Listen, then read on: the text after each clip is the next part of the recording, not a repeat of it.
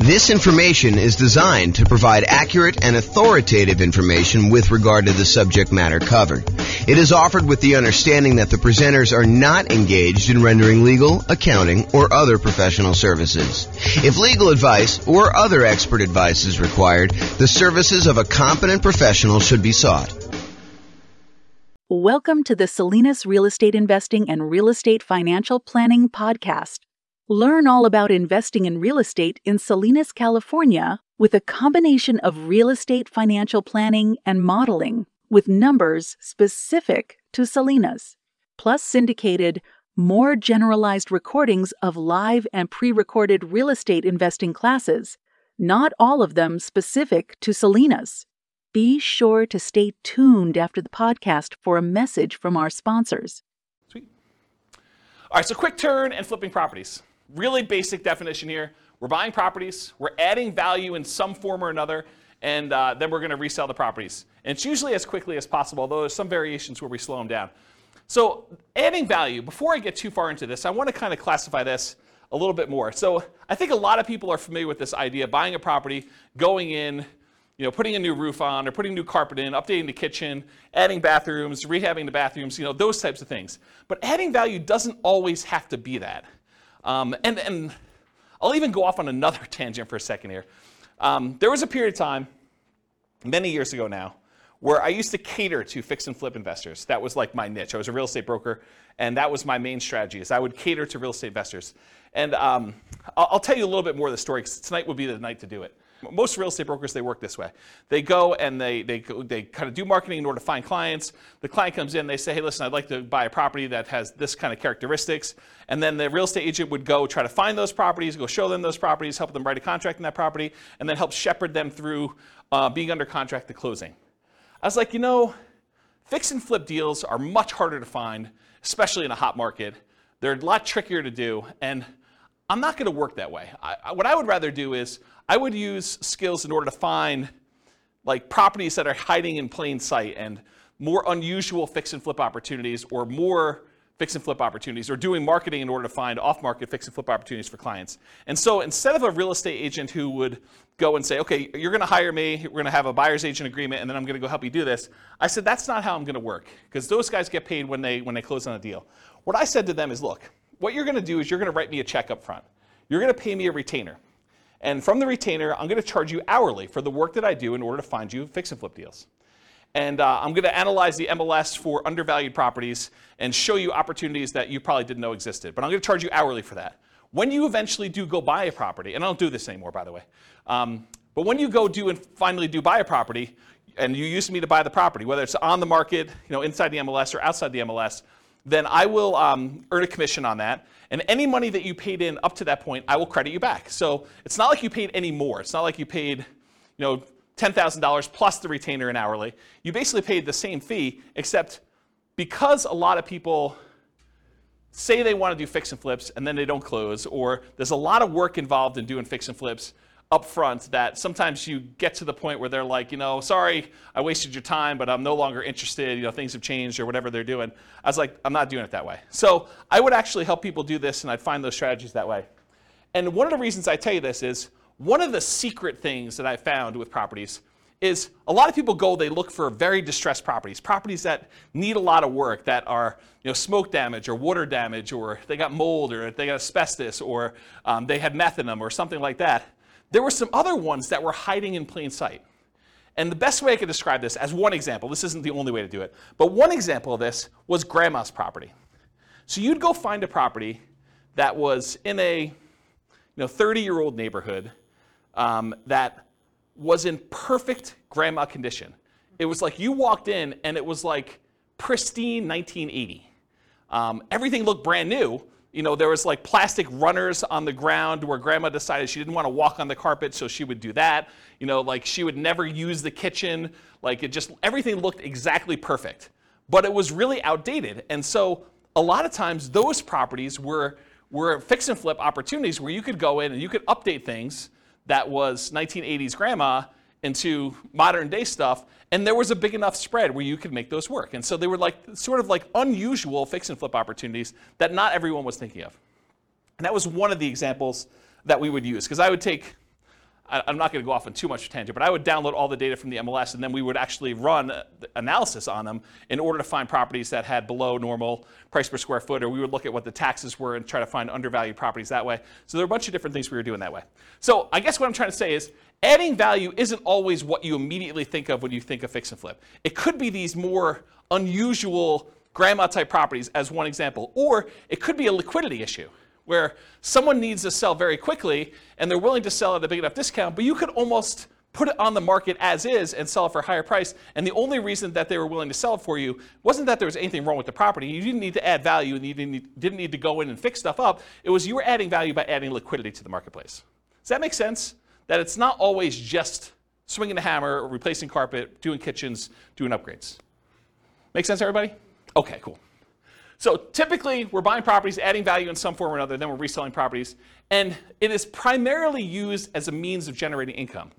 We'll have a slide here in a second where we talk about real estate investing versus real estate entrepreneurship, and this is a real estate entrepreneurship type activity. You're in the business related to real estate. You're someone who's going in and you're trying to find deals, do labor, whether it's yours or managing someone else doing the hammer swinging, carpet replacing, upgrading kitchens, or managing someone, or doing it yourself, or managing someone. And so you're in the business. It's an entrepreneurship activity. So it's a job. You're getting paid to do this labor. So realize if this is like the class that you want to do, this is the strategy you want to do, that you are really looking at a job. This is not like a passive wealth building strategy like a lot of the other ones we've taught so far, like buy and hold, or nomad, or house hacking, or things of that nature. Make sense, everybody? Okay, cool. I run a really informal class. If you got questions, go ahead and interrupt. I probably will ask you to use the microphone, and Rachel has volunteered to be the microphone runner tonight. She told me earlier that she said, I would love to do that job. So, yeah, because you're going to ask a lot of questions anyway. All right, so exceptions. So I'm going to go over what I think is a generalized way of doing fix flip, kind of quick turning properties. But there's all these weird exceptions, and there's no way I could cover every single one of them. So, if you come to me and you say, but what about this, James? Yeah, I'm sure there's some exceptions to that, and feel free to bring them up if you want to. But this is not the only way to think about it, but I've tried to think about it from a pretty comprehensive way, and I've tried to do it in a more most common sort of way rather than these really obscure cases, okay? And also, beware, just because you think that you don't think there's a chance that X can happen, doesn't mean that it won't happen.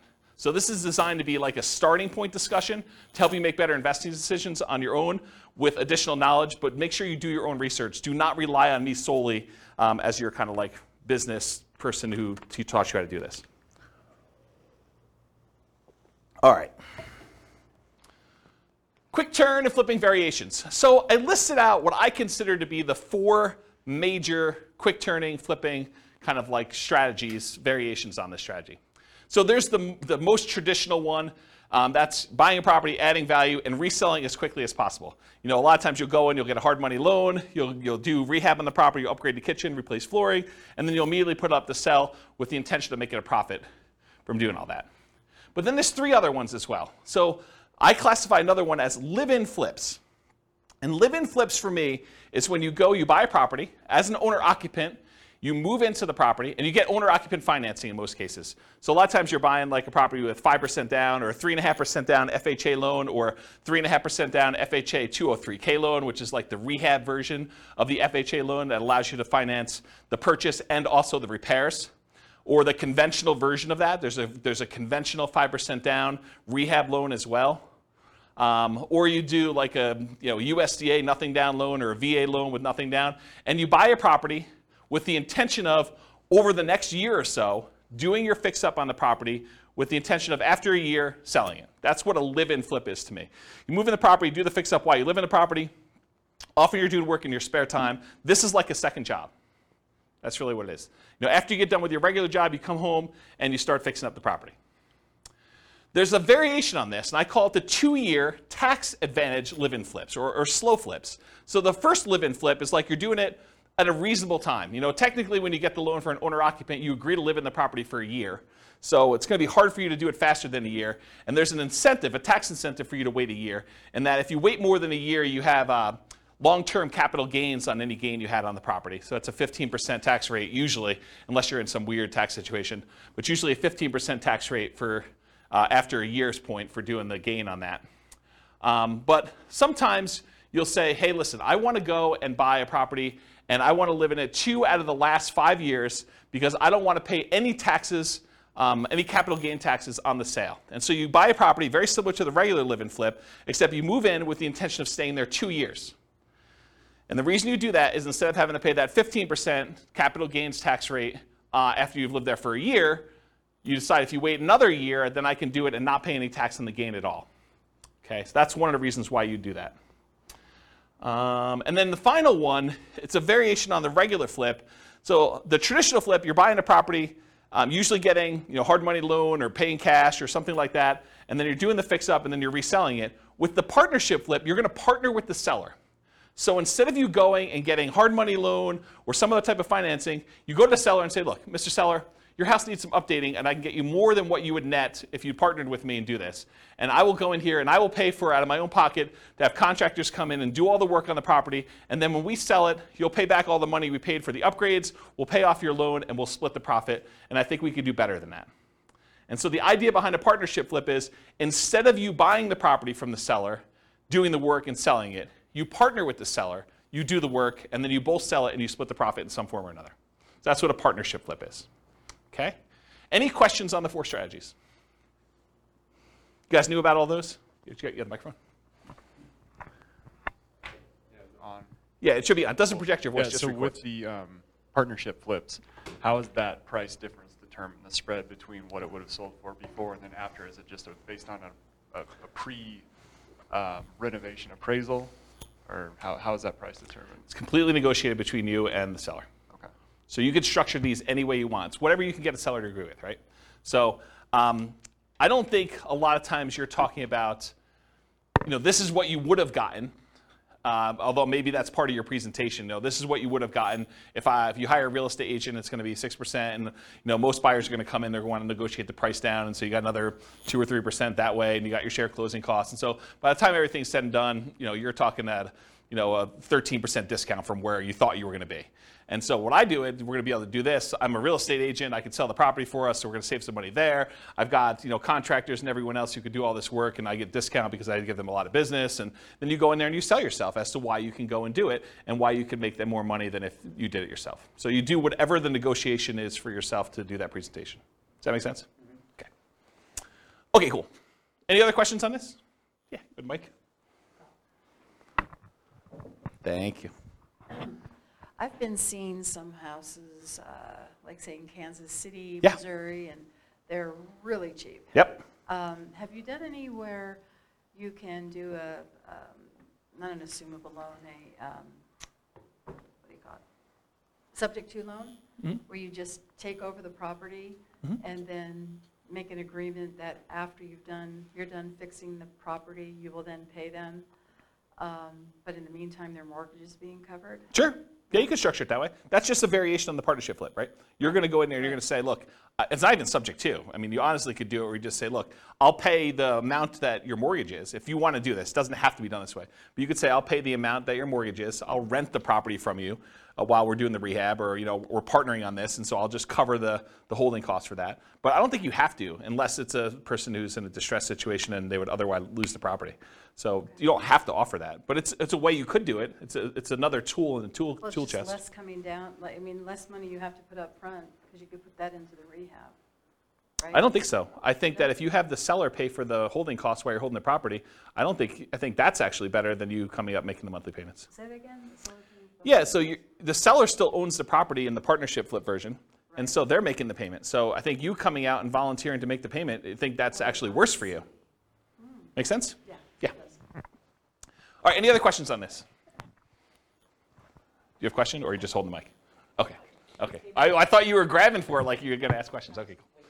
All right, so is this quick turning flip model, is it more real estate investing where you're taking money, you're investing in something, doing very little work, and expecting to get a return on your investment? Or is this real estate entrepreneurship where you're putting in manual labor with the expectation of making a profit on your labor? What do you think? Is quick flipping, quick turning properties, flipping properties, is that more investing or is that more labor? Labor, absolutely, right? So this is one of the obvious ones where before some of the other ones were like, you're doing a little bit of work, but you're putting money in the deal. This one I think is very clearly on the side of real estate entrepreneurship. So for flipping properties, most folks are typically investing their time and often a little bit of money, so it's mostly an entrepreneurial activity. Okay, so money required. I would love to be able to tell you that you can go flip properties with nothing down, no money out of pocket at all. I think that while that can happen, it's really, really hard to do, okay? So in most cases, though, here's what you're going to need to do. First of all, you're going to need to do some type of marketing to find or acquire the deal. So marketing to find or acquire the deal, it's especially true if you're wanting to do these partnership flips, where you got to go find a seller before they've listed their property in the MLS, before they've listed it for sale by owner in a lot of cases, although I guess you could find some of those as well. But really, you're trying to find somebody who is way upstream of listing their property so that you can do that. And you usually do that through marketing. So a lot of times that marketing is paid. So you'll need some money for marketing in order to do that, especially with partnership flips. And it is true somewhat to deeply distressed properties that need rehab, although you can find those in the MLS as well. But most of the time for marketing, you're going to be doing these kind of like partnership ones. You'll also need money for down payment and closing costs. So when you acquire property, you're probably going to have some closing costs. Could you go find like a hard money lender who's willing to loan you 100% of the purchase price, and they'll roll your closing costs in, and they'll roll your upfront points in, and they'll have no monthly payment due on the property while you're doing it? Yes, you can if you can get a good enough deal where you're doing that, but I think that would very limit the deals that you could do. You'd have to really only do the creme of the creme, the kind of like top deals where you can get the biggest discount and where you can make that work. And I think if you want to do more deals, you want to do more deal flow, you'll probably need some money for some type of down payments. So in some cases, you might be able to do it with no down payment. For example, you bring in a money partner, or you do a partnership flip, or you find an exceptional deal and using a hard money lender, it doesn't require a down payment. So those are like the dream cases if you're trying to do this with no money. In most cases, though, you will need a down payment. There's a lot of hard money lenders that they're like, hey, look, I want you to have some skin in the game. Or I'm willing to go up to whatever this loan to value is. You're not able to quite get a property at that loan to value, but it's still a profitable deal to do. And so you probably need to have a little bit of money in the deal if you do those. So in a lot of cases, you'll need that down payment. Some hard money lenders may require anywhere between 0 and 20% down. I've not seen any more than 20, but it's possible you could find someone who's more than 20%. Or conventional loans, you could do these kind of conventional non-owner occupant loans as little as 15% down with PMI, although it has to be in good shape. It has to be a property that you can get a conventional mortgage on. 20% or more for properties that qualify for conventional financing, and not all will qualify. So if it doesn't have the basic stuff that a property needs, the kitchen doesn't work, doesn't have bathrooms, things like that, or it's uninhabitable, you're going to have a hard time getting a conventional loan. But grandma's property, you can get a conventional loan on because it looks perfect. You went and looked at the property, you're like, there's nothing wrong with this. I can move in. Okay. Also, you can do live-in flips where you could do them with nothing down, a VA loan or a USDA loan. Those are nothing down loan programs. Or an FHA loan, 3.5% down. And there's an FHA loan that allows you to do rehab costs included with the loan. That's the FHA 203K loan. And then that would be 3.5% down. And they'll loan you repair money too with 3.5% down. Just a side note, you cannot do your own repairs with the 203K. You have to hire a contractor. That's part of the loan contingency. They kind of like do it out and pay the contractor directly. Or you can do 3% or 5% down conventional loans. And there are versions of conventional loans that also allow you to do repair money as well. And then I think that's it for the live-in flips.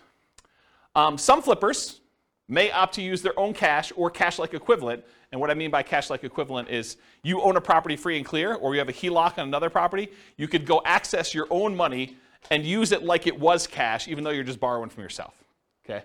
So some flippers may opt to use their own cash or cash-like equivalent instead of paying hard money lenders to improve profitability.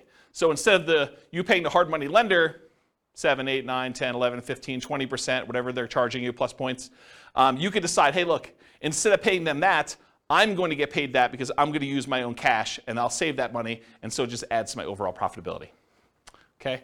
So for down payment, that's kind of like all the different stuff related to that. In addition to money to acquire the deal, down payment and closing costs, you also need repair or rehab money. So, some hard money lenders may loan you rehab money, especially if you buy it at a big enough discount. But in most cases, you're going to be really close. You're going to need to come out of pocket for a lot of that rehab money. Now, some people will opt to use some type of credit card, HELOC or something like that, or they'll go buy from Home Depot on a Home Depot credit card and they'll do their own labor. So they're trying to get creative in order to minimize the amount of money they have out of pocket. But for the most part, you're going to need to come up with some type of rehab repair money to do that. Holding costs. So a lot of times, even if you do a hard money lender, they're going to want you to make payments. A lot of times it's interest-only payments on the loan. Some of them will do like, we won't do payments for the first 6 months. It's already rolled into the cost of the loan, or maybe they'll add it to the loan balance. Well, they won't require you to make monthly payments on it. But not all hard money lenders are like that. And so you'll have some holding costs on the loan while doing the rehab. And once you've done the rehab, marketing the property for sale. So you may have 3-month rehab period or 4-month rehab or 6-month rehab. And then after that, you have 2 or 3 or 4 months in order to market the property and then wait for it to close before you can get paid. So you might have 3, 4, 5, 6 months of holding costs between rehab period and marketing period in order to do that. Does that make sense, everybody? Okay. And then marketing or staging costs to sell, or hiring a real estate professional who could do that for you. So you don't have to be the one to do the marketing costs of get it in MLS and put up the signs and do yard signs and get it out and distribute flyers and print up flyers and floor plans and photos and all that other stuff, or staging of the property. You can hire a real estate professional to do that, but realize that's a cost that's usually coming out of the sale if you're not doing it yourself. And then finally, I guess it is finally, reserves. So you should not be doing flipping properties without reserves. I don't know how many clients, like top-notch professional flippers, that they get into a property thinking the rehab's going to be $20,000, $30,000, $50,000, and ultimately find out that it's 2 times that. They thought that they knew what they were getting into. They get in the house and they find out a whole bunch of things that they didn't know about, and they're unwilling to sell a product that they know has problems and that they didn't fix. And so you need to have reserves to take care of those things. And you probably need to have reserves if this thing takes a lot longer than you thought it was going to take. You buy in a property and you thought rehab is going to be 3 months, and that you're going to be out in 3 months, and it's not under contract by 3 months, and so you got to hold it for 6 months or whatever it is. So you need to have reserves, just like you do with any other strategy. But I think a lot of people do not think about reserves when they think about money required to do these. So in an ideal world, can you do this with $0? Maybe. I think that's hard to do. And I did model it with you doing it with $0. I kind of gave you the benefit of the doubt when I do the quantitative modeling at the end of the class, but I think you'd be hard-pressed to do this with no money. So I think the more you have, the more deals you can do, the different types of deals you can do, which makes you just better in this business overall. Any questions on that? Oh, I had one other thing I had in here. Oh, some people will borrow some of these expenses, like the repairs, rehab, marketing, staging. It is very difficult to borrow down payment. So if you're thinking, okay, I'm going to need 10% down, it's really, really hard to borrow that. I'm not going to go into detail on this, but you could borrow it from yourself in a really twisted, messed up way. And I'm going to tell you this, but I'm not going to go into detail. You'll have to really think about this and you're going to figure it out. But imagine you want to do flipping. This is really messed up. You shouldn't do this. Just warning, don't do this, but I'm going to tell you how to do it.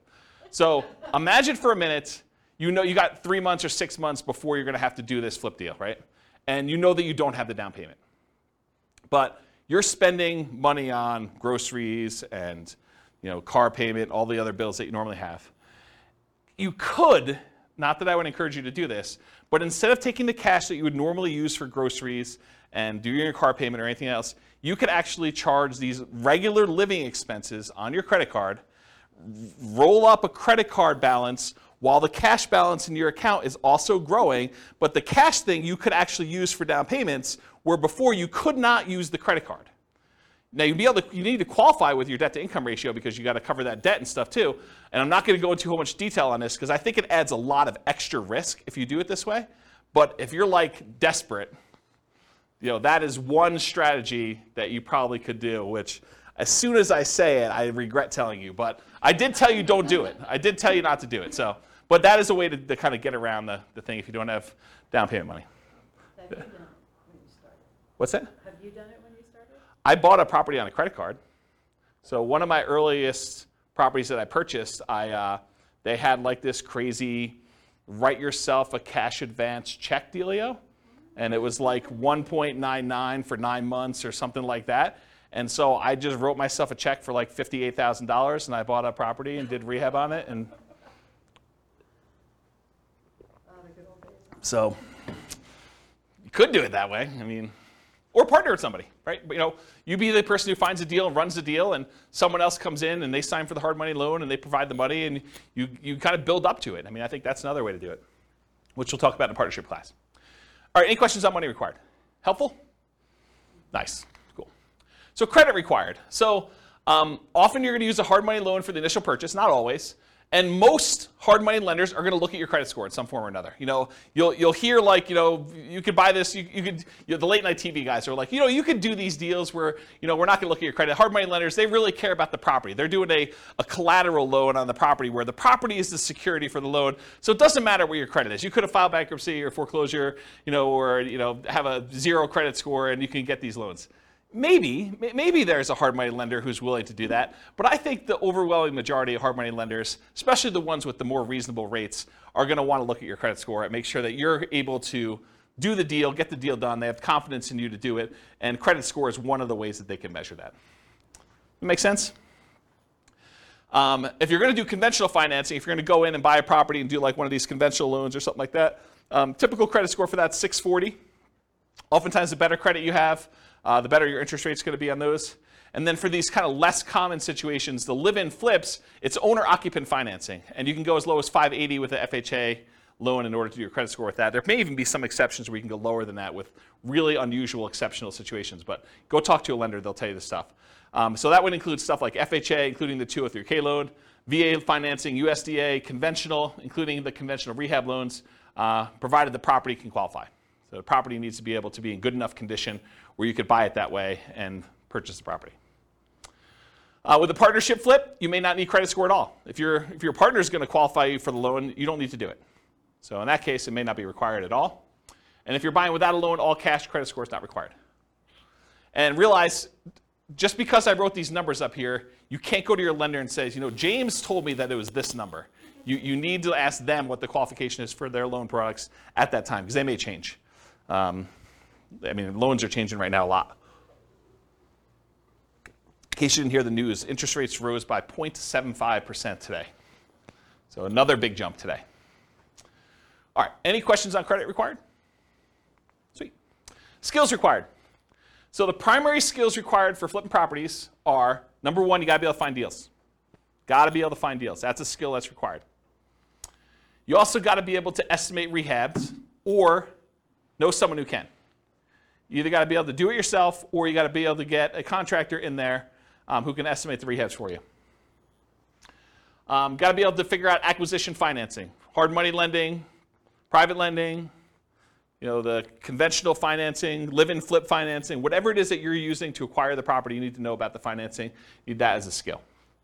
Then you need to either be able to do the rehab yourself, swing a hammer, do the fix-up yourself, or hire people and manage a team to be able to do the rehab.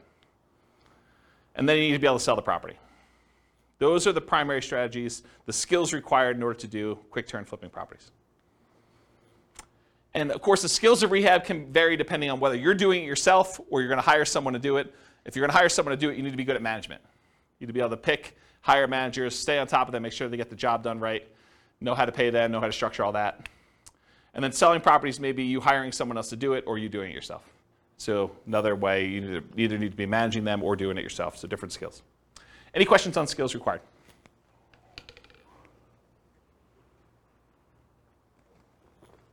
All right, stability. So flipping properties is very actively stable. I finally looked up the guy's name, for those that come to other classes and you're like, James, you should know his name. Shane Parrish from Farnham Street came out with a blog post where he talked about this concept of something being actively stable or passively stable. And I went and I re-looked at the blog post just so I could do it. And the example he used was a boat. If you have a boat and you don't do anything, the boat is just kind of like naturally stable. Just sits there, floats, bounces around a little bit. But if you're not actively doing something, it's not like you're going to drown. But a jet fighter is something that is actively stable, where if you're not actually actively using the controls, you're going to die. So real estate investing, when I kind of thought about this, I was like, oh, this kind of applies to real estate investing in a weird way. I think real estate investing overall is actively stable in general. If you don't do anything with your property, eventually you'll lose your property if you don't pay taxes on it. But there's variations. There's like a spectrum inside real estate investing. For example, if you go get a interest-only loan that has a balloon at the end, if you don't do something about the balloon at the end, that's worse than if you have a 30-year amortizing loan that's going to pay itself off over 30 years. That is less actively stable than a interest-only loan with a balloon. So on the spectrum of, is this like a more active thing where you have to really pay attention to it, or if it's more passive, even though it's active because it's real estate in general, I think that flipping properties is more active. It is on the far end of you having to be actively engaged with the property almost daily until the job is done and the property is sold. Maybe a little bit less while the property is for sale, but definitely while you're rehabbing the property, you're managing that team. Unless you really have a good team in place and you could trust those guys. But for the most part, you're on top of that. That's definitely a significant job. Okay, any questions on stability? Cool. So scalability. Is flipping properties going to make you Elon Musk rich? Probably not, right? It's not super scalable.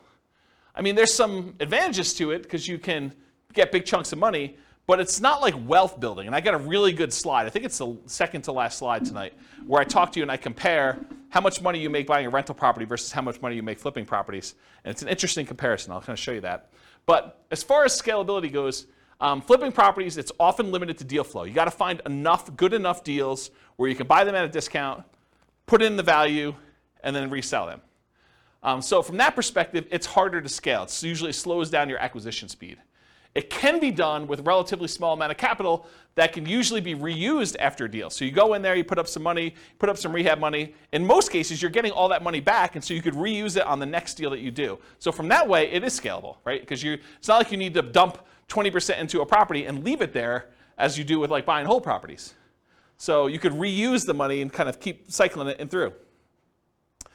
Since it requires a lot of manual labor, it's typically not considered a scaling wealth building strategy directly, but many people will use the profit from their fix and flip deals in order to acquire long-term wealth with rental properties or nomad or house hacking or whatever in parallel. So they'll go ahead and use money from their flips in order to fund down payments for doing other strategies. Does that make sense? Okay. Any questions on scalability? Cool. Risk exposure. So I think flipping properties has a medium risk rating. And for those that watched, so those that were here for other classes, you're like, James, does your risk rating ever change off medium? Turns out Burr was high last week. So you'll see that when you see the podcast episode. But so a lot of these are medium. And there are different reasons why this one's medium too, because flipping is different risks than I think that buy and hold, nomad, and house hacking had. And it shares. One of the reasons Burr had so much risk is it combines both the strategies. It's got all the risk of doing rehab in it, and then it's got all the risk of doing buy and hold because it's both strategies. And so that's one of the reasons why it's high. It's got twice as much. So for risk tonight though, for flipping properties, fix and flips, there's rehab risks. So you're going to do your rehab on a property, and a hurricane hits, doesn't hit your property, but the price of lumber triples. Well, that's an additional risk. Or your contractors get all pulled off to do another project, or you expected to do a rehab in a kitchen. Once you kind of pull the kitchen out, you realize there's mold, and now you got to do mold remediation in the property. Or you happen to test for meth because after you buy the property, you are talking to the neighbor like, I'm finally glad someone bought that meth house, and that those meth dealers are no longer here. And you're like, what? So, I mean, there's stuff like that happens. So you have all the rehab risks, although that could happen with anything. Interest rate risk for your buyers while rehabbing. So imagine you bought a rehab property, and you were getting ready to put it on the market about 2 months ago, and interest rates just went through the roof then. So now it's much, much harder for you to sell your property because there's an interest rate risk for your buyers while you were doing your rehab. Price decline during rehab risk. So sometimes markets turn. There was a market was going a certain way, and then all of a sudden it shifted, and now it's much harder for you to sell, or the prices started to go down. And you're holding the property thinking, I can do better, and the market's kind of dropping out as you're holding on. And maybe you should have accepted that $5,000 discounted offer that you got the first day, because that was your best offer, because now the price is $20,000 below where you were. So there's stuff like that happens. And for longer flips, like 2-year slow flips, this is an extended, it might be called an additional price decline during ownership risk, because while you're holding the property for 2 years, it's possible the market changes or interest rates change or things like that, and prices drop pretty considerably during that period of time. And then, of course, your credit is at risk because if something happens and you're unable to make the payments on the loan, you're unable to sell the property, and you got to give the property back to the lender or something like that, then you could have a credit risk there. And then in addition to those risks, for partnership risks, if you're doing partnership flips, rather, your reputation is at risk, right? Because you're sort of doing something with someone else and they're expecting you to perform. And then you have all the generic partnership risks that you have there. Disagreements with your partner. He said this, you thought it was going to go one way, they sue you, there's like a disagreement over how to split the profits or what was said or who was supposed to do what. So you've got all those with additional partnership flip risks. Any questions on risk exposure? Cool. So profit speed. So how quickly are you getting profit, and what's the general size of partnerships? Like what's the profit margin you're doing there? So how quickly you make money. With partnerships, it's relatively quick. Usually you're buying a property, and once you sell it, 6 months later, 9 months later, a year later, sometimes a little bit faster than that, you're getting your profit out. And so while flipping properties, you could typically start seeing profit within 6 months, typically after rehab and sale. You may capture some natural appreciation. If you're holding the property and the market's going up like it's been going up the last year, 15% a year, whatever it's been going crazy up, you get to capture this sort of natural appreciation while you're holding the property and you're rehabbing. It's going to sell for more than you originally thought because the market's going up while you did this. And I will tell you, some flippers actually will factor that into their offer. They'll be like, look, the market's going really strong. I think it's going to continue going strong for the next 6 months. I know this particular seller is going to get offers from a whole bunch of other investor flippers, and I really want this deal because I got to get my guys busy or whatever it is. And so I'm willing to factor in some of that natural appreciation. I'm going to sell it. It's comping out right now at 400. I'm going to pretend it's going to comp out at 420 because I think it's going to go up 20K over the next 6 months that I hold it. So some of them are doing that. I don't know if that's prudent, but I will tell you that that's how some of them think, having worked with a lot of them. So you may capture some natural appreciation, inflation, likely to capture forced appreciation as well. Forced appreciation is the value you add when you do the work that you do to the property or your liquidity or whatever it is you're doing there. So that's like the forced appreciation part of it. So how much do you make? It varies widely, and everyone's got their own metrics. And everyone's expenses and holding costs and costs of money and their overhead and everything else is different. If you're running a really lean ship, maybe you make more profit. If you have a lot of overhead and a lot of stuff going on, or you have really expensive money, maybe you make less. But I think a lot of investors will target $25,000 minimum net profit after everything. And some of them will bump that up to 10% of the sale price of the property as like a way to deal with properties becoming more expensive. So, if you're doing a lower cost property, a lot of them will say $25K minimum, or some will even do less than that, but I think 25 is a very common number you hear. $25,000 profit minimum after all my expenses net of everything. Or if you're doing like a $400,000 property, maybe you say I want 40K. Or some people, in order to get a deal done in a really hot market, they'd rather have 25K than not get the deal. Maybe they actually bump it down to 25 in those cases. Okay? Okay, and by the way, 25K net of all expenses, not taxes. So most people are going to do that number, and they're not going to take into account their tax obligations from that number. So if you're looking at the returns, this is typically the return quadrants we use when we're looking at a property. So you'll get some appreciation, both that natural appreciation while you have the property from inflation, and then also any forced appreciation. You're usually not getting any cash flow. In fact, cash flow is probably going to be negative at your holding costs. Debt pay down, a lot of times your hard money lender is going to have an interest-only loan or even a negatively amortizing loan, which means that the payments are getting on and the interest is accruing while you're holding on to the property. So debt pay down is usually going to be either zero or a negative, depending on whether you're just making interest-only payments or that. And then you're not usually getting tax benefits while you're holding the property because you're not usually renting it out. So usually there's nothing there for those. Any questions on profit speed? All right, no questions on profit speed? Profit size? Okay, cool. So finding deals. So you can find these deals in the MLS. You can find these deals from for sale by owners. And there's really two groups of for sale by owners. Those for sale by owners that are currently actively marketing their property, like people that put the for sale by owner sign in their yard, put up their property on websites like Zillow or Craigslist or other things like that. And then you have the hidden for sale by owners. There are properties that are for sale by owner. They're not listed with an agent, but they could be properties that they haven't put out any advertising. You need to go do postcards or pay-per-click or do some networking or whatever in order to find those sellers, in order to be able to find those deals that way.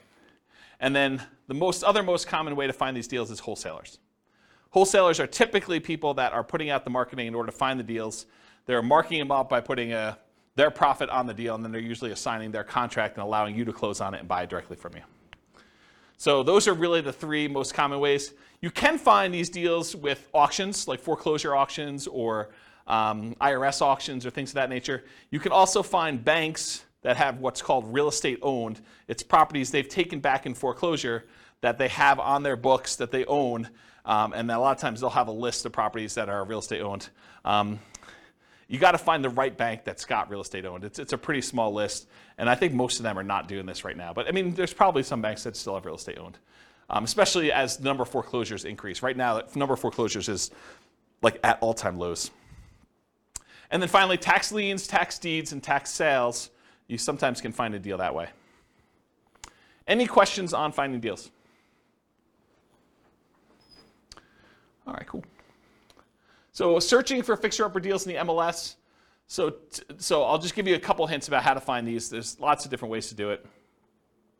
But one of the ways is to search for these types of terms like handyman special, the word handyman, the word special, the word fixer, the word fix, the word TLC, the words needs work, mold, asbestos, and I would do all the different wrong spellings of asbestos, because I know you guys have a hard time spelling it, and real estate agents do too. So just do lots of variations on that. Damage, fire, smoke, water damage, all those types of words in order to try to find these inside the MLS. And you're going to come up with a lot of false positives, right? Like you're going to do a search for fire, and it's going to say, backyard fire pit. And that's not really what you're looking for, right? You're looking for fire damage or something like that. But you'd rather get the false positive and be able to say, okay, I'm going to pass on this, than to miss one that really had fire damage. Or meth. I don't think meth's on there. That's another one. What's that? Will they put that in there? It's a meth house? Sometimes. Yeah, you're supposed to disclose. Yeah, the question was, will they put in there that it's a meth house? Yeah, if they have meth and it has not been remediated, they're supposed to disclose that to you. So yeah, putting it in there definitely could come up with some properties.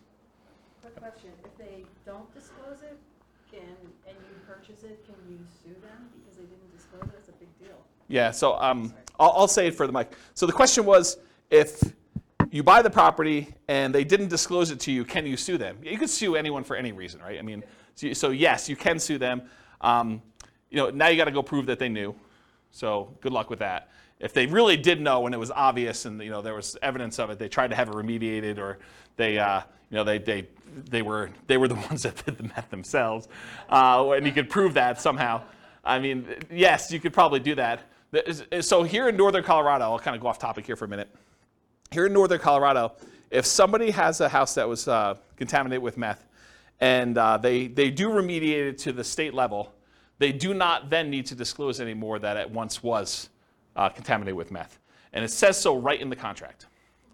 So just realize that if the property did have meth, it was remediated to the state standards, they no longer need to disclose that it had meth at one point, which I'm not sure I personally would like to live in a house, even if it was remediated, that had meth at one point.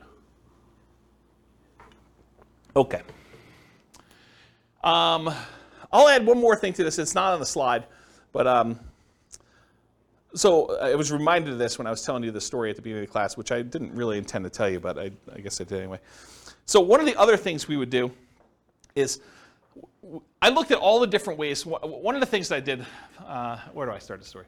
One of the things I did to try to find fix and flip deals is I went through and I looked at, I don't know, whatever it was, 20 years of MLS data. And I looked for pairs of transactions. So somewhere where a property was purchased in the MLS, and within 6 months later, that property was sold again. And so then I would go find, okay, this was a pair of transactions for the exact same address. And so I'd find that pair, and then I would have what I would refer to as the fix and flip, the pre-fix and flip house, and then the post-fix and flip house. And I could do a whole bunch of data analysis on that. I can go look at, what's the spread, like how long were the properties listed for, how long they stayed on the market, what the typical discount was when they made an offer on the first one, what the typical premium or discount was when they resold the property, how long it took to resell. So I can look at a whole bunch of data.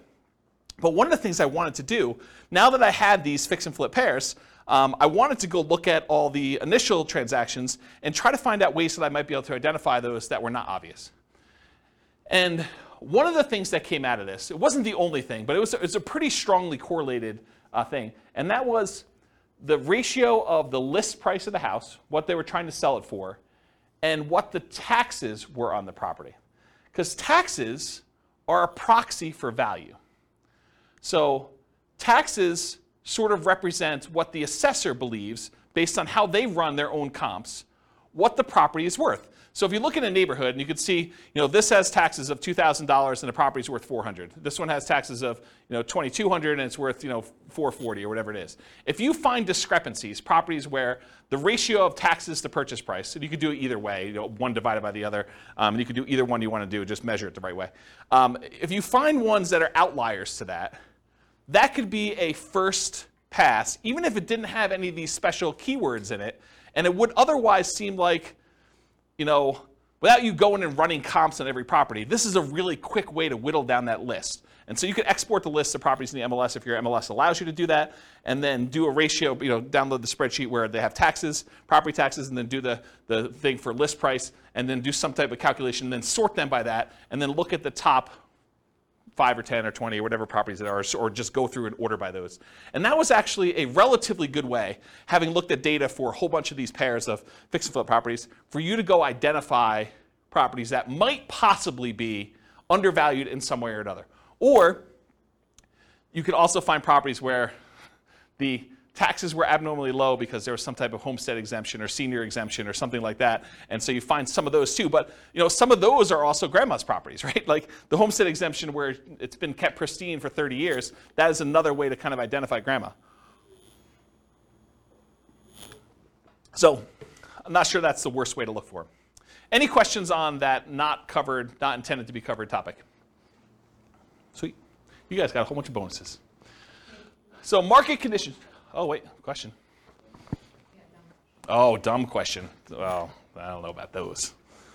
I didn't say there were no dumb questions. I didn't say you could ask dumb questions. But go ahead. So I know I know how to look up property tax information on homes, but Sure.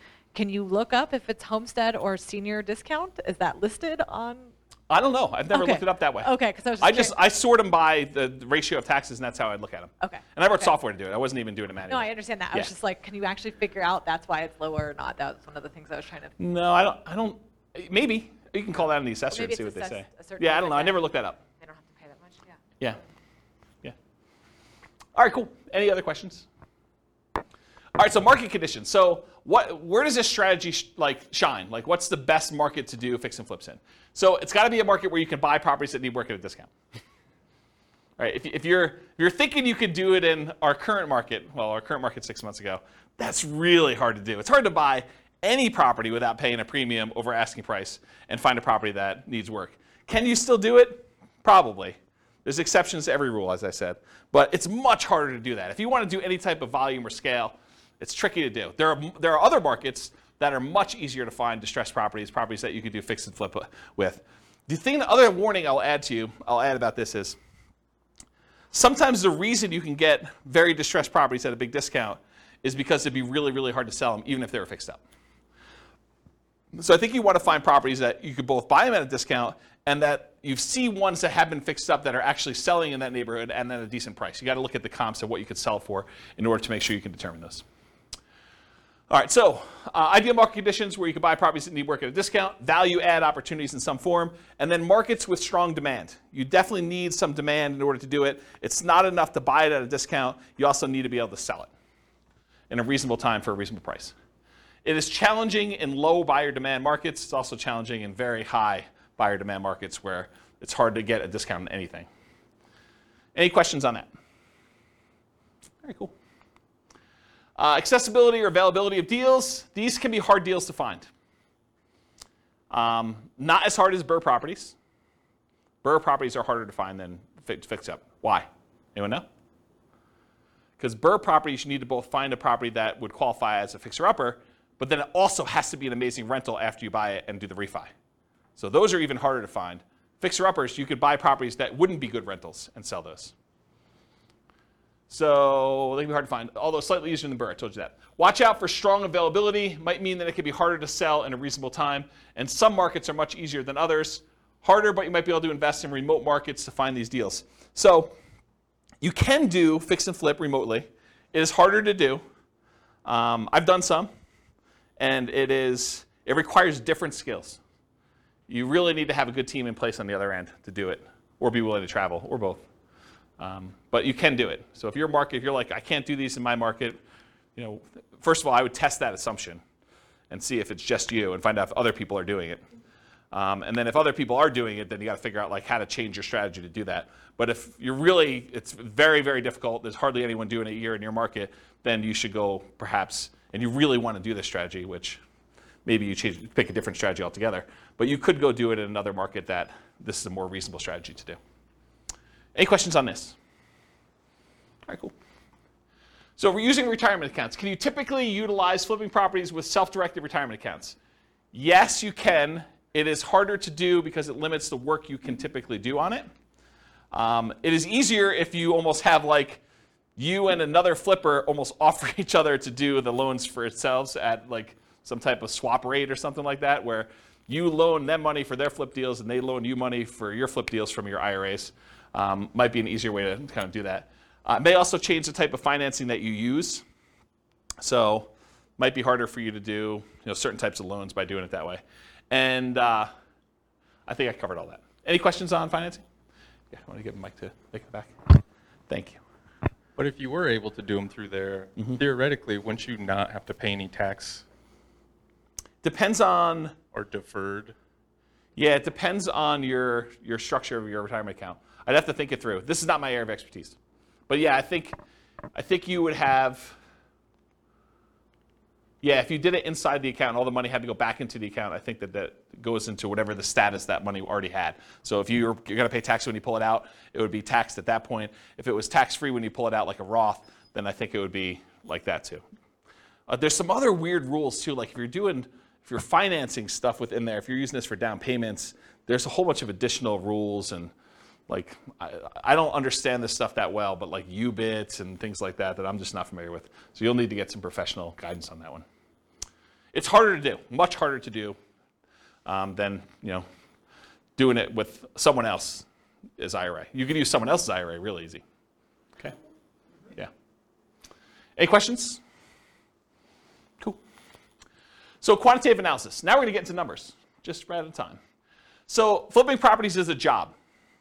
I want to point to that at the very beginning because financially, this thing shows up like extra income in our modeling.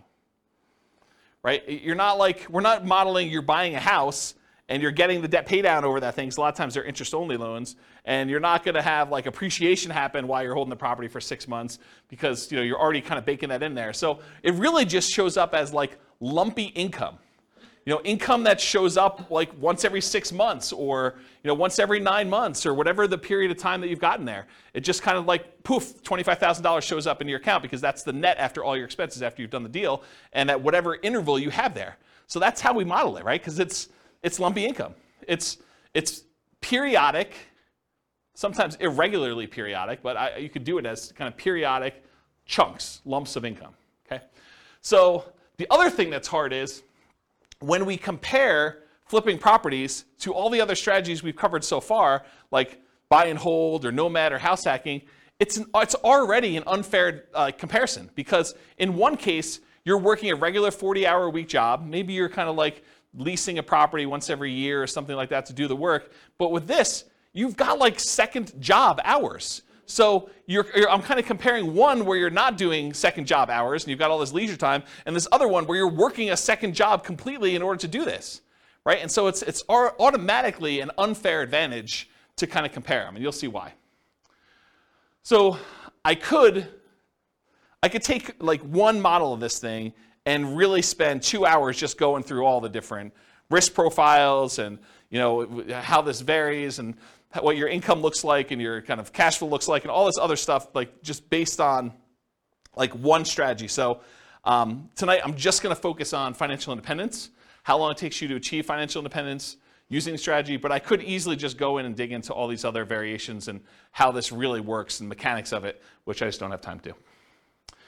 Eventually, they may be their own class. For this particular strategy, because it's not my primary thing, like this is not my, I don't know if you guys can tell, but this isn't my normal topic to teach, right? Like fix and flip. I do have a lot of experience, especially helping clients. I don't do a lot of fix and flips myself. I've done a few.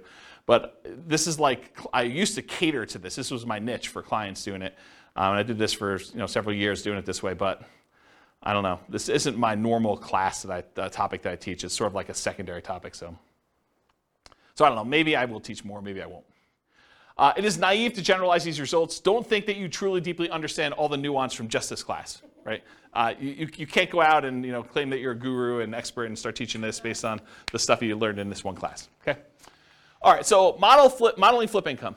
So this is a specific issue that deals with the real estate financial planner, and I just want to bring it up to your attention. It probably doesn't come into play in this class, but it will come into play if you copy this scenario into your own account and you start playing with it. So the issue is specific to the real estate financial planner software.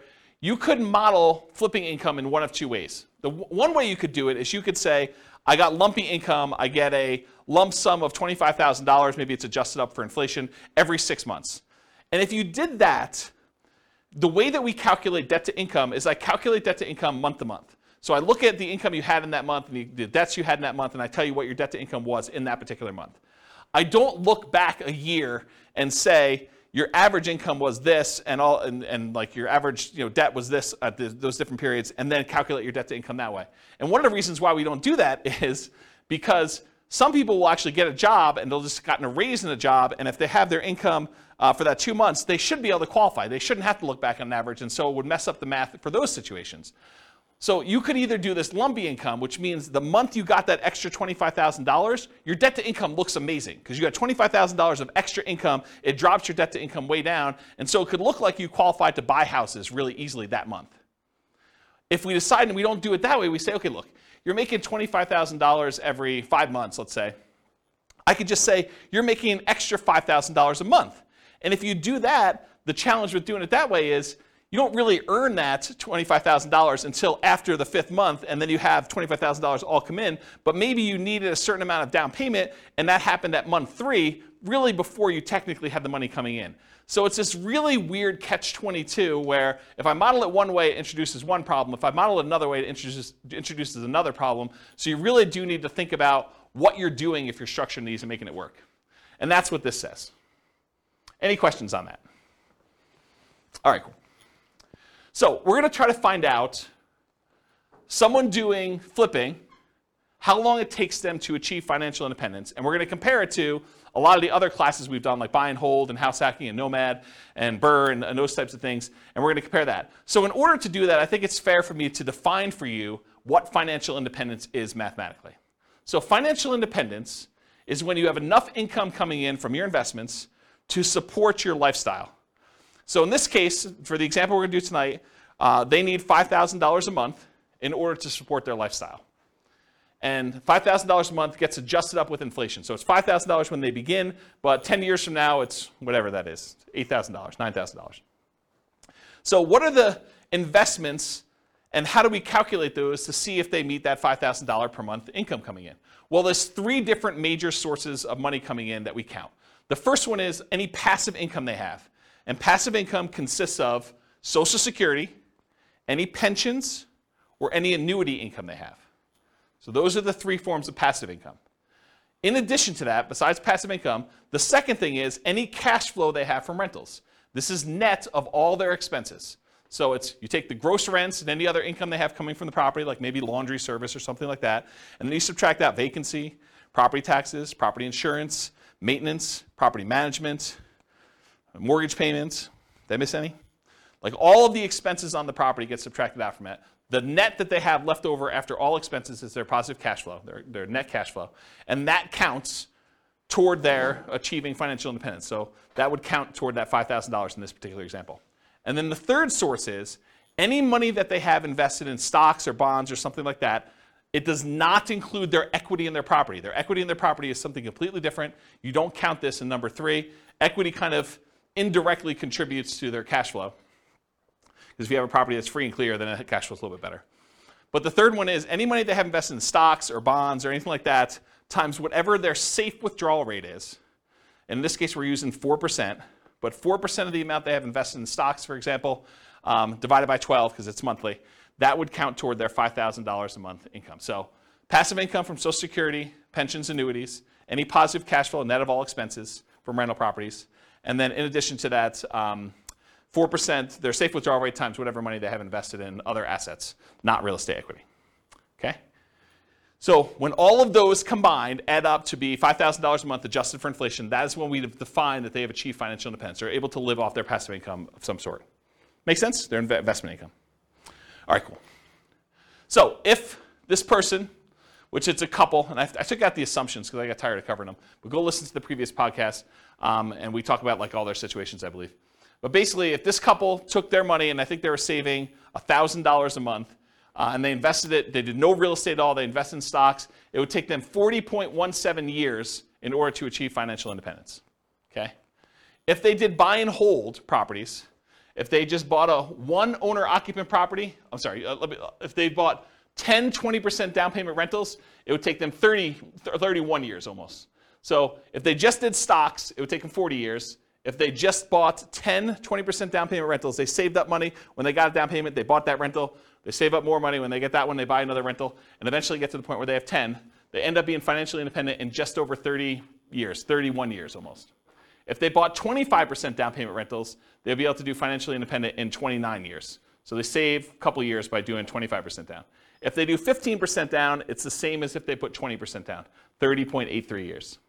If they bought one owner-occupant property, didn't buy any rentals, and they invested in stocks otherwise, it would take them 33 years to achieve financial independence. And there's a whole bunch of other ones that I'm not going to go through. That's all covered in the buy and hold class in detail, all of these and how they got the numbers, okay? But this shows you the relative size of how long it takes them to do it. Turns out the shortest one, in case you're wondering what the shortest line on here is, the shortest one is them buying 10, 25% down payment rentals and then doing short-term rentals with them, vacation rentals. That's the shortest one, and it takes just under 24 years for them to achieve financial independence using that strategy, okay? So this is all the buy and hold ones. Go watch the buy and hold class if you want more details on that.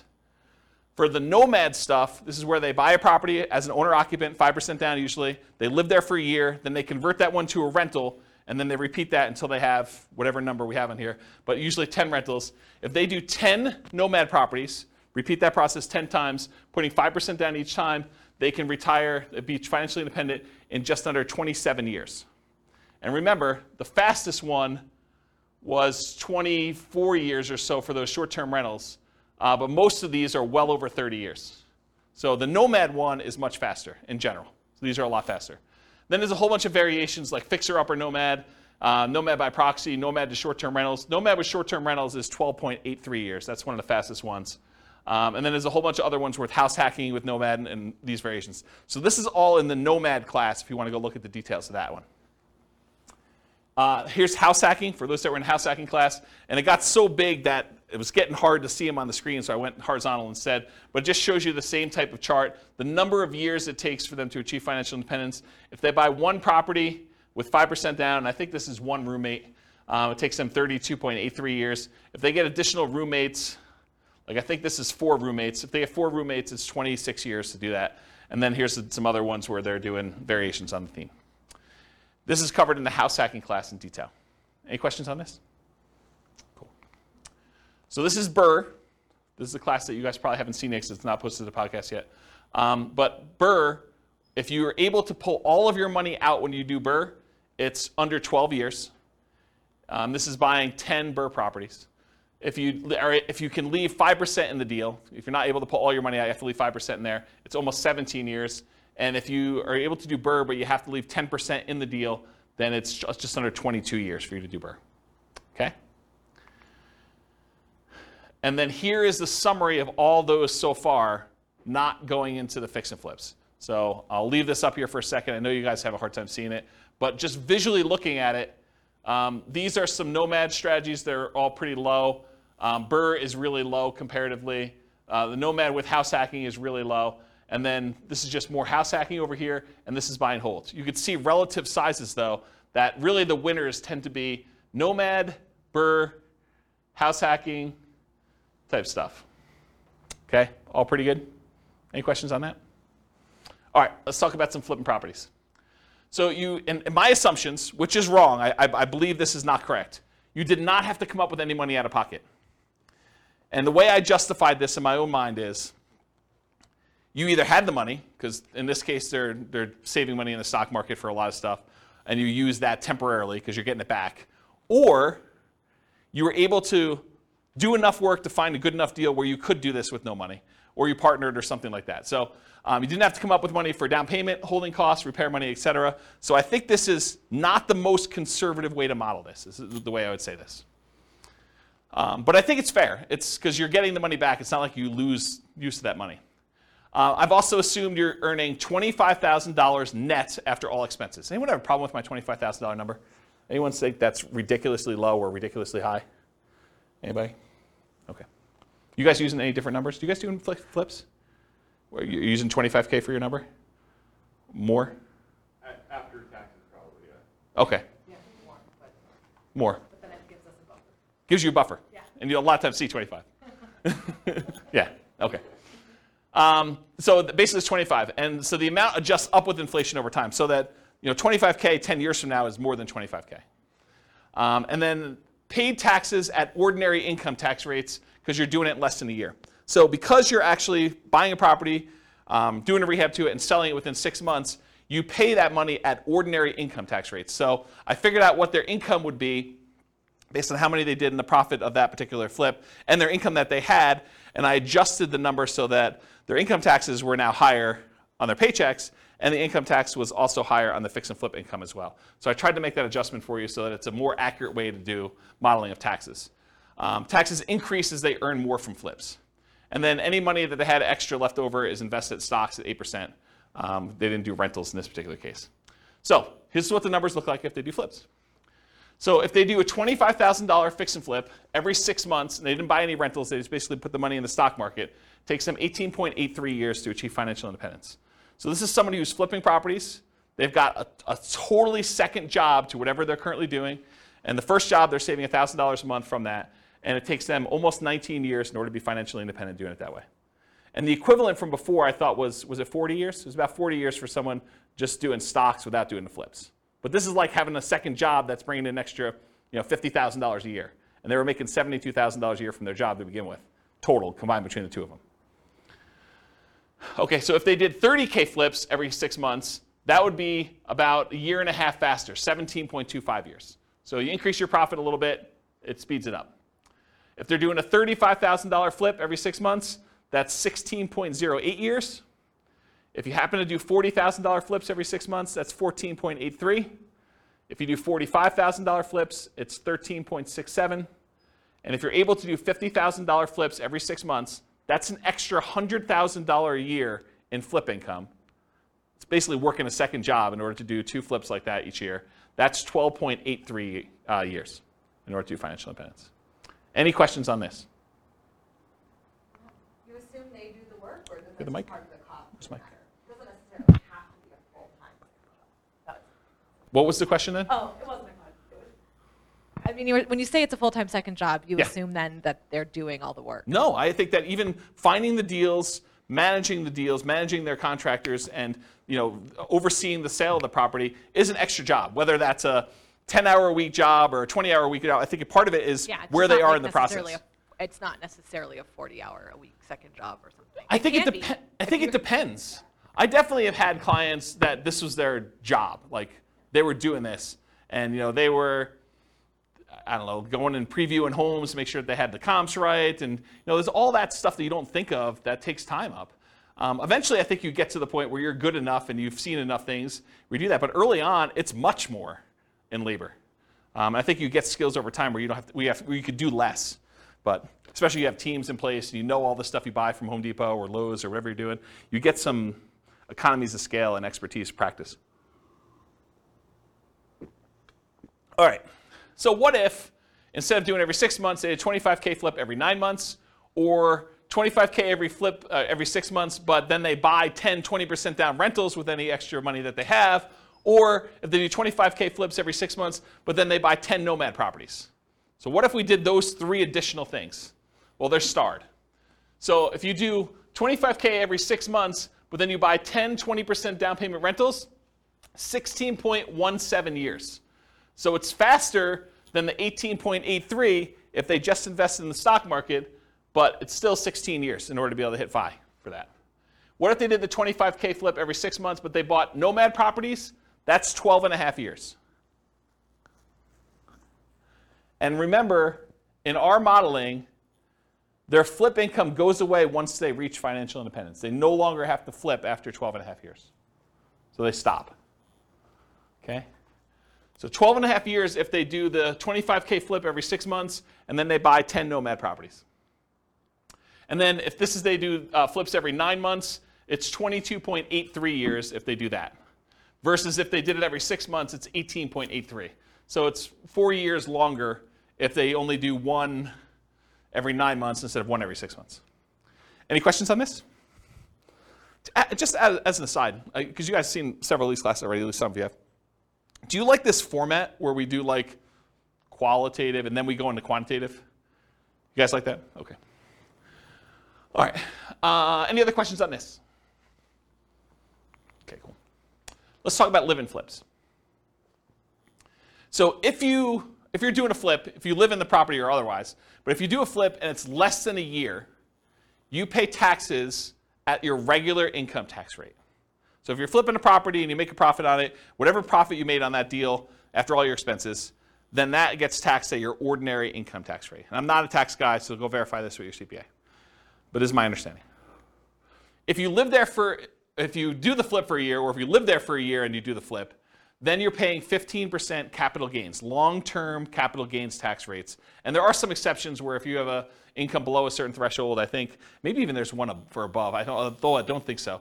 But I know there's one where if you earn below a certain number, then I think your long-term capital gains rate is actually 0, if I'm not mistaken. But it's a really low income. But otherwise, if it's over a year, in most cases, it's going to be a 15% long-term capital gains rate tax rate. So you could save you a little bit of money on taxes if you wait over a year when you're doing your flips. Although I'm not sure that's incentive enough for you to do shorter ones, and I'll show you that here in a second. If you hold the property for 2 years and you live in the property, this is if you live in a property for 2 out of the last 5 years, then up to certain limits, and there are limits on this. You can't do this with $5 million properties or $5 million gains. I guess it's not the price of the property, it's the gain amount.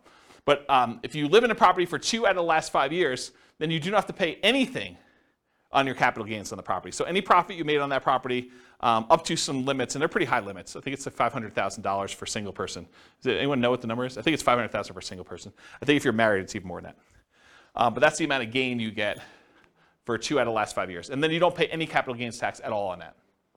So this kind of came up recently for me. I had a client who was, he was working for a builder. He was like the head super for a custom home builder. And his builder owner, the owner of the company, did this strategy where he would buy a house, he'd build a house for himself, build it at a big discount. He'd move in, he'd live there for 2 years, and then he would sell it and he would get to capture this gain by living there for 2 out of the last 5 years, and he'd be able to walk away with a big lump sum of money by doing this. And he would repeat the process. And he was trying to explain to this super that, hey, listen, if you want to have us build a house together, you could buy this house, move in, live there, get a discount, because you're helping to build it, and so you'd be able to buy it at this big discount, and then you'd be able to have this new construction house, and after living there 2 years, you do this. And so he was talking to me about whether or not he should do this 2-year live-in flip or do like a Nomad strategy where you buy a property instead of maybe even buying the one at a discount, where you buy a property that would make a good rental and then you convert that to a rental. And so we were trying to figure out the math of what's better for him to do. And I ran some just back of the napkin math before I even wrote this new code for teaching this class. And the back of the napkin math, I was like, I think you would be better if you could get the discount that you were talking about getting on these new construction properties where you're building with your boss. I think it actually works out better if you flip the property every year rather than waiting for 2 years. I think that you're overvaluing the tax incentive and that you would make more money if you flip twice as many than if you got the tax incentive of doing the one deal every 2 years. And I did some really rough math and I proved that to myself. I'll show you tonight, it's more subtle. There are certain cases where it is true and certain cases where it's not. And I think there's some nuance to it, which I haven't really dug into. It's probably, although I'm probably not going to teach that class, but there probably is a class that one could teach on that topic alone, just going 2 hours on that nuance, but to be determined. So really what I want to tell you about this was, for live-in and flex assumptions, this whole taxation thing about regular income tax rate versus 15% capital gains tax versus no capital gains tax if you lived there 2 of the last 5 years is one of the things we're going to test here. There's no depreciation recapture. So when you own a rental property and you sell it and you got to depreciate the property over a period of time, the amount that you depreciated gets taxed when you sell, unless you do a 1031 exchange and then you just defer that tax until a later point. But you pay a depreciation recapture tax. In this case, they're not rental properties because you're living in them. Unless you happen to have roommates while you're living in them, then you would have some depreciation recapture. But in this case, we're assuming you're living in it, you're not renting it out, and so there's no depreciation recapture tax at all. So there's nothing to do there. And then on the sale, I did 3 different versions of sale too. I said you're going to sell it for sale by owner, and you're not going to pay any real estate commissions whatsoever. You're going to sell it directly, and you're going to keep all the money yourself. So that's one version. There's another version where you are a real estate agent, and real estate commissions, by the way, are completely negotiable. There's no fixed amount. So if I give you a number here, I'm not saying that every real estate agent charges this amount and that you should always use this amount. But I think 3% is a very common number you might see. And so I use 3%. So if you are a real estate agent, a lot of times you'll pay the buyer's agent who brings you a buyer 3% commission on the sale. And so I'll do some examples where 3% you are the real estate agent or broker. And also, when you buy the properties, I assumed you got a 3% rebate on your purchase. So I'll do some examples here where you're doing live-in flips, and when you buy the property, maybe you put 5% down, and then you got 3% back when you bought it. So you get a little discount there as well. And then the last version of this is you are not a real estate agent, and you're not selling for sale by owner. You're going to hire an agent, and I just arbitrarily picked 6% as a real estate commission. Could have been 5, could have been 3, could have been 7, could have been 24. But I picked 6% as a real estate commission you paid for both the buyer's agent and the seller's agent to sell your house for you. And so we'll look at what the impact of commissions are on doing this. And then I always assumed you have a 1% closing cost to handle all the title insurance and your share of closing cost fees when you're doing the deal. Okay? So these are kind of my live-in flip assumptions. And so here are the live-in flips. Okay, where am I now? So 1 year live-in flips. So every year you move into a property and you flip the property every year. It takes you 39 years in order to be able to achieve financial independence, doing it that way. Oh, I should tell you, I think we're doing 10% discounts. So this is how I did it. I think this is how I did it. I think I assumed you were buying a property with a 15% discount, but you put 5% in repairs on the property, and so your net discount was 10. So if you bought a $400,000 property, you really are all in for $360. That's how I modeled it. Okay. So if you do the 1 year live-in flips, it's 39 years for you to achieve financial independence. If you do the 1 year live-in flips and you do for sale by owner, where you have no real estate commissions that you have to pay because you're doing it yourself, that's 26.67 years. So you save almost 13 years by not using the real estate agent on your sale. If you do the 1 year live-in flip and you are a real estate agent, where you get a discount when you buy and you only have to pay half the commission when you sell, then it takes 1 year, about whatever that is, a little bit more than a half a year longer, 27.25 years than if you did it for sale by owner. But it's still faster than if you did and you had a real estate agent do your sales. Okay? And then here are the 2 year tax advantage flips. This is where you're going to live in it for 2 years out of the last 5, and you're going to do those deals. Same metrics, you're getting a 10% discount. But there's an increased depreciation because you're holding it for a longer period of time when you do it that way. And you have some debt pay down over that thing. But you do get that in the other ones too. They're just more frequent, right? So 2 year tax advantage live-in flips, 34.92 years, just under 35 years for doing that. Remember, if you did the 1 year one, it would have taken you 39 years. So this is one of those examples where I thought it was going to be the other way, but it turns out the 2 year one is tax advantaged. However, that's only if you are paying the real estate agent. If you have a real estate license or you're for sale by owning it, it is the other way, as you'll see here in a second. So 2 year tax advantage live and flip as an agent, 29.17 years. It's longer for you to do it that way than for you to not do it that way. and then 2 year for you to do the 2 year versus the 1 year, I should say. And then the 2 year tax advantage live-in flips where you do for sale by owner, exact same time, 29.17 years, which is longer. The 2 year flips, either as an agent or when you're doing for sale by owner, take longer than doing 1 year flips where you are also for sale by owner or an agent. If that makes sense. Okay? Any questions on this? You'll also notice live-in flips take a lot more time for you to be financially independent than doing the flips every 6 months and investing in stocks or buying rentals or buying nomads or whatever it is. And because I can, this is all of them on the same chart. And the flips are in this middle section because it's alphabetical. So like somewhere between here and here are the flips. So you can get an idea of relative size of how long it takes. Some of the flipping ones are pretty aggressive, but remember, they're getting jobs. This is like a extra job for you to go do this if you're doing these flips and whatever. So it's like almost an unfair comparison time-wise. I don't remember where I was, but it was somewhere in this ballpark. And you can see some of the faster ones are these nomads and nomad with house hacking, and house hacking ones are kind of like the faster ones. Buy and hold, a little bit slower. And then regular house hacking ones over here a little bit longer. Any questions on all of them? Not going to go into detail, but you can look at the chart at your leisure. Any questions? All right. This is the penultimate slide, second to last slide. And pause for dramatic effect. Take a drink, too. While you're drinking, it would be funny if you could add a bar. It would.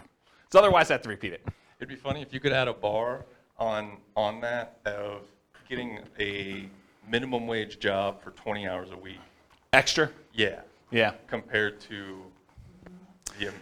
This is the tricky part, right? Like, you think that's a great idea, and I do think that's a good idea too, but everyone's like, well, I have this unique situation. I'd like to see you do this where I get $50 more in rent, or, I hire a property manager, because a lot of these are without a property manager, or because there's all sorts of variations, or, I'm going to not do 5% down for all of them. We're going to do 3.5% down. I'm going to buy a duplex first or a fourplex, and then I'm going to do my 5%. How does that vary? That's why there's so many different variations.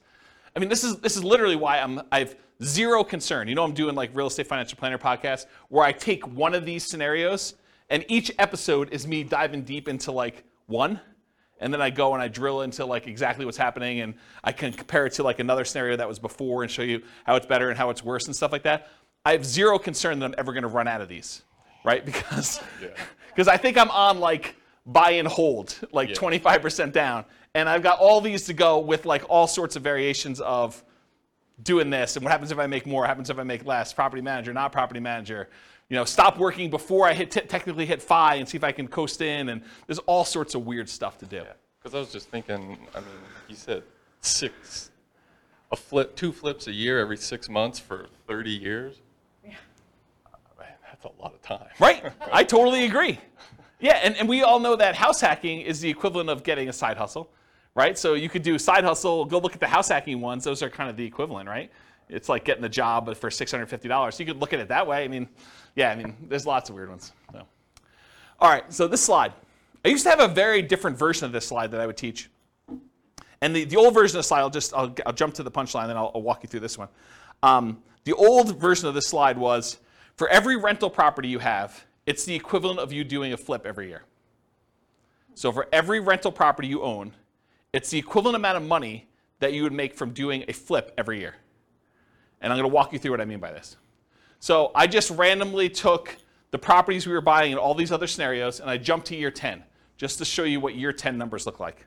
So in year 10, the amount of money you make from appreciation on the rental, using a 3% appreciation rate, was about $15K. The amount of money you made in cash flow on that property, I think this is 20% down. The amount of money you made in cash flow on that property was $6,720. The amount you made from paying down on the loan was about $6,000, a little less than $6,000. And the amount you made in cash flow from your tax benefits, cash flow from depreciation, was about $2,600 and change. Okay? Add all those up together, it's about $30,000 in that 1 year from appreciation, cash flow, debt pay down, and the tax benefits of owning that rental property. Squint really hard, it's about 30 grand. If you do a 25K flip, About 10 years in the future, they're worth about $33,000 in change as your flip amount. So for every rental you own, it's very close to the amount you make in a flip over time. You make a little bit less earlier on, you make a lot more later on. But if you look at the chart, if you did like a chart of what your flip would be, going through all these ones, and then you did a chart showing you what your profit, overall profit from these 4 areas for doing a rental property, they're very similar. Okay? And that's every year. This is every year. This is the appreciation in this 1 year. You know, do a $4,000, $400,000 property at 3%. It's like 12 grand, right? So yeah. And then cash flow, I mean, it's what it is. It's like $500 a month. So yeah. Interesting, right? And is there more work doing a flip or doing a rental? One of them kind of becomes, especially if you have a property manager, one becomes very passive and it just kind of like propels itself. So then when you have 10 rental properties, it's like doing 10 flips a year. Another way to think about that. Okay? Now, to be fair, like the counter argument is, but flips are all cash now money. They're all like the side, right? And when you do a rental property, this is cash later. Appreciation and debt pay down is equity in your property, which unless you do a cash out refinance or you sell the property, that's money being held and internally compounded for you for later. This money is now. With flips, all of it's this side, right? All of it's cash now. That's the counter argument. But in some cases, you want to have, you know, tax optimized returns later, because you're not paying taxes on the appreciation except for property taxes, and you're not paying taxes on debt pay down except whatever you had to pay for the income you earned that paid for this, right? So this is tax deferred in a lot of ways, where all the income you have coming in from the flips is money you have to pay taxes on that year, unless you're doing something weird, like the 2-year deferred flip or something. Any questions on this puppy? Oh, you have all right, so conclusions. So I went through some numbers tonight, but assumptions matter a lot. Like, you can't go and say, oh, I attended this class once and James said that this particular strategy is always the best. No, because in different market conditions for different people with different income, you know, different relative skills, different appreciation rates, different rent appreciation rates, different stock market rates of return. Some will do better than others, some will do worse than others, and some may be very, very, very different than what we showed here tonight. So you can't just say automatically, this is the best. I think what you have to do is you either need to do the math yourself, or you need to put your own stuff into the Real Estate Financial Planner and model it out, and then change your strategy and do a variation strategy, and then compare the two. I'll also add one other thing. We really only looked at one measurement. We looked at how long it takes to achieve financial independence, when in fact, there's a lot of things to look at, right? There's the risk profile. You know, doing one strategy gives you a lot more risk. Like doing something where you only invest in the stock market gives you all that stock market risk, whether that's good or bad. You know, doing ones where you're buying 5% down rentals gives you a lot more leverage risk of the real estate.